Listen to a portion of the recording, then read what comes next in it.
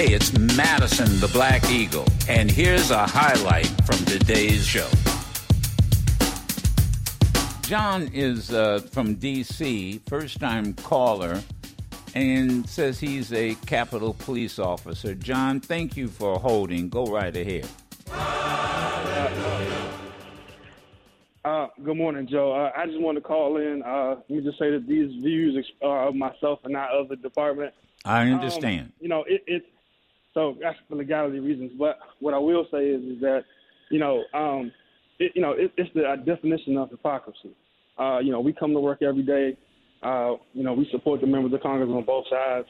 And, it's really disheartening to see that they can't agree upon this commission. We had officers who died. So shout out to the Metropolitan Police Department. We love those guys. Thank you, Park Police. Thank you, Alexandria, all the departments that came to help us out that day. It would have been a massacre and a bloodbath, Joe, if we would have opened up fire on those terrorists.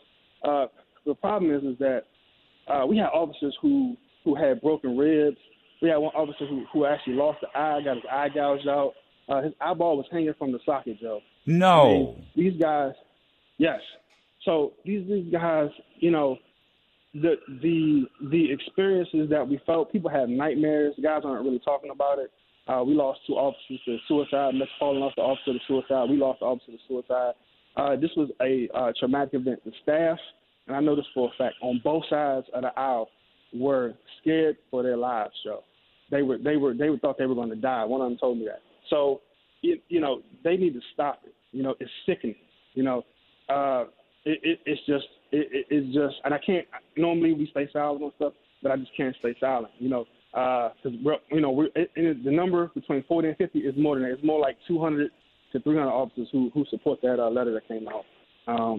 So I just want to let you know that when we had the Black Lives Matter protest and that came up, they brought us into the Capitol Visitor Center, and we were brought in as a whole unit that worked that day for our civil disturbance unit, and we were told that we had to remain neutral on positions. Some officers took a knee.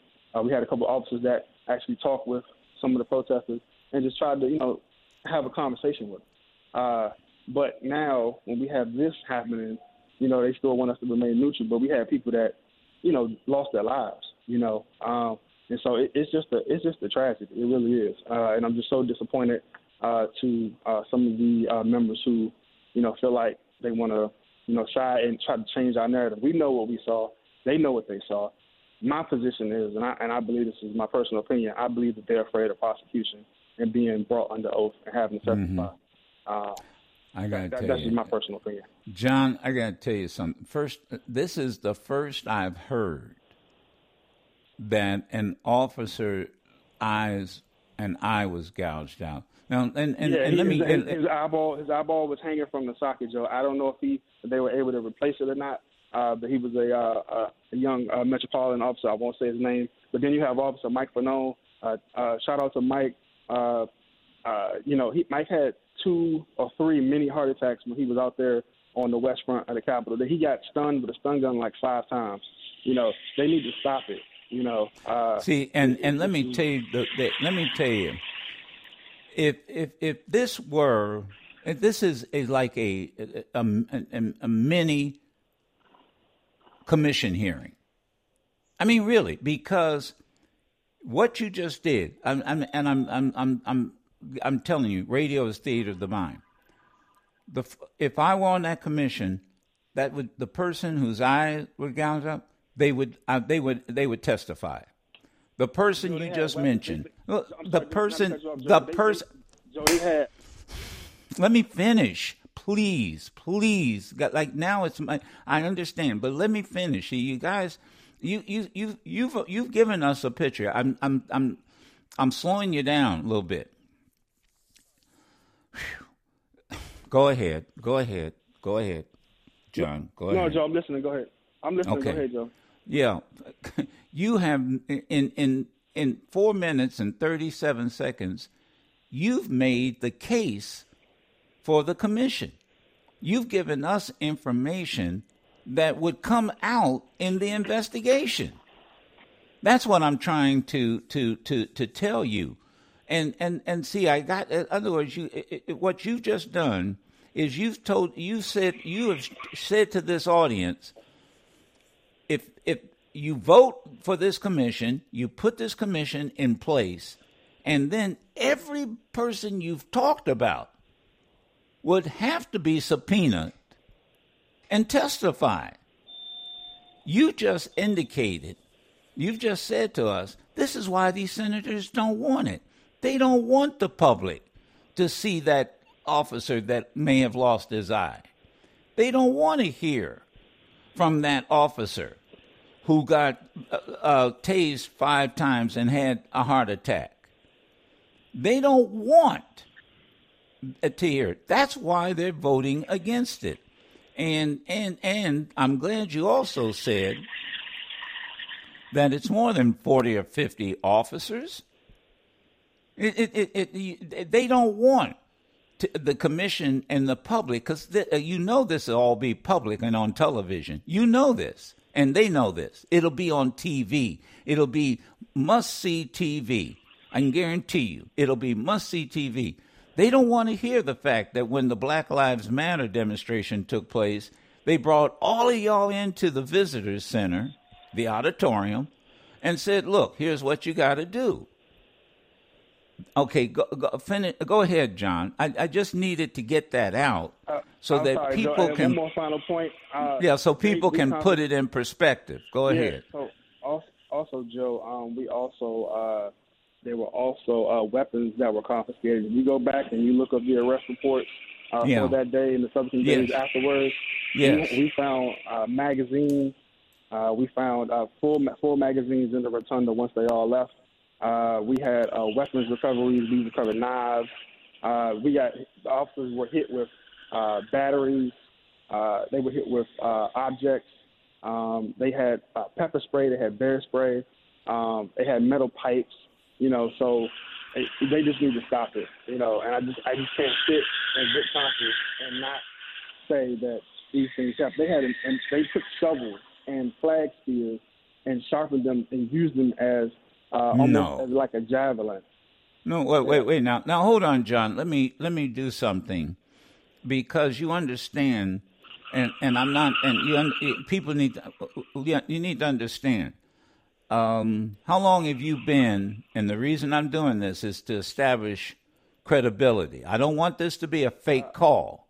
I'm taking your word. You understand? I'm taking your word for this. Hold on.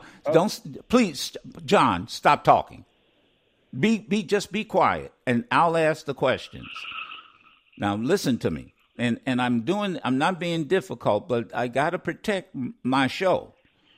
How long have you been a Capitol Hill police officer? 15 years. 15 years. Now you can swear to me in this audience that you are legitimate. Joe, I can tell you, I've met you a couple of times, and I'll tell you how. You got lost one State of the Union, and I met you down in the cafeteria, and I showed you where to go. You sure did. I remember that. I remember that. And I also met you when Dick Gregory and Paul Mooney, we took a picture together outside with you and my wife. When the last time they came to the Howard Theater, you were there, and I took a picture with you. Well, I don't remember that, but I sure remember getting lost and you telling me how to get to the cafeteria. That's it. You were invited by Congresswoman Barbara Lee, I believe. Right. Yeah, that's right. And that's the thing. I have always had nothing but the especially from the black officers, but almost across the board, to be quite candid, they've always been extremely professional and even-handed. I mean, I've had, like if I had to go through the metal detector, Mr. Madison, so-and-so and so-and-so, still got to go through the metal detector. You still got to do this. And they've always been very professional. Thank you so much, John. Thank you, John. I just want to, and understand everybody, people call and they say I'm this person, but we know that, I gotta protect the show, but thank you. Keep us posted. Your call should have convinced even those folks who are on the fence about this commission. If there's a senator listening, that your call should have convinced them, look, I can't vote against this. A man gets his eyes gouged out. See, and I hope the folks over at CNN, MSNBC, I'm almost giving up on Fox. See, they ought to take this interview that I just did, this call that I just had from you, and they ought to use this and get in touch with you and others, and they can play it. They don't even have to get in touch with you. They could take this call and air it.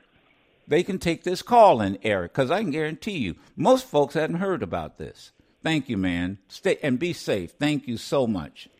Oh, people, see, don't get me started. That's why I say you never know. Listen to me. You listen to me, MSNBC, CNN, and all you other folk out there. Y'all can undervalue, underestimate, marginalize this show or this broadcast if you want to.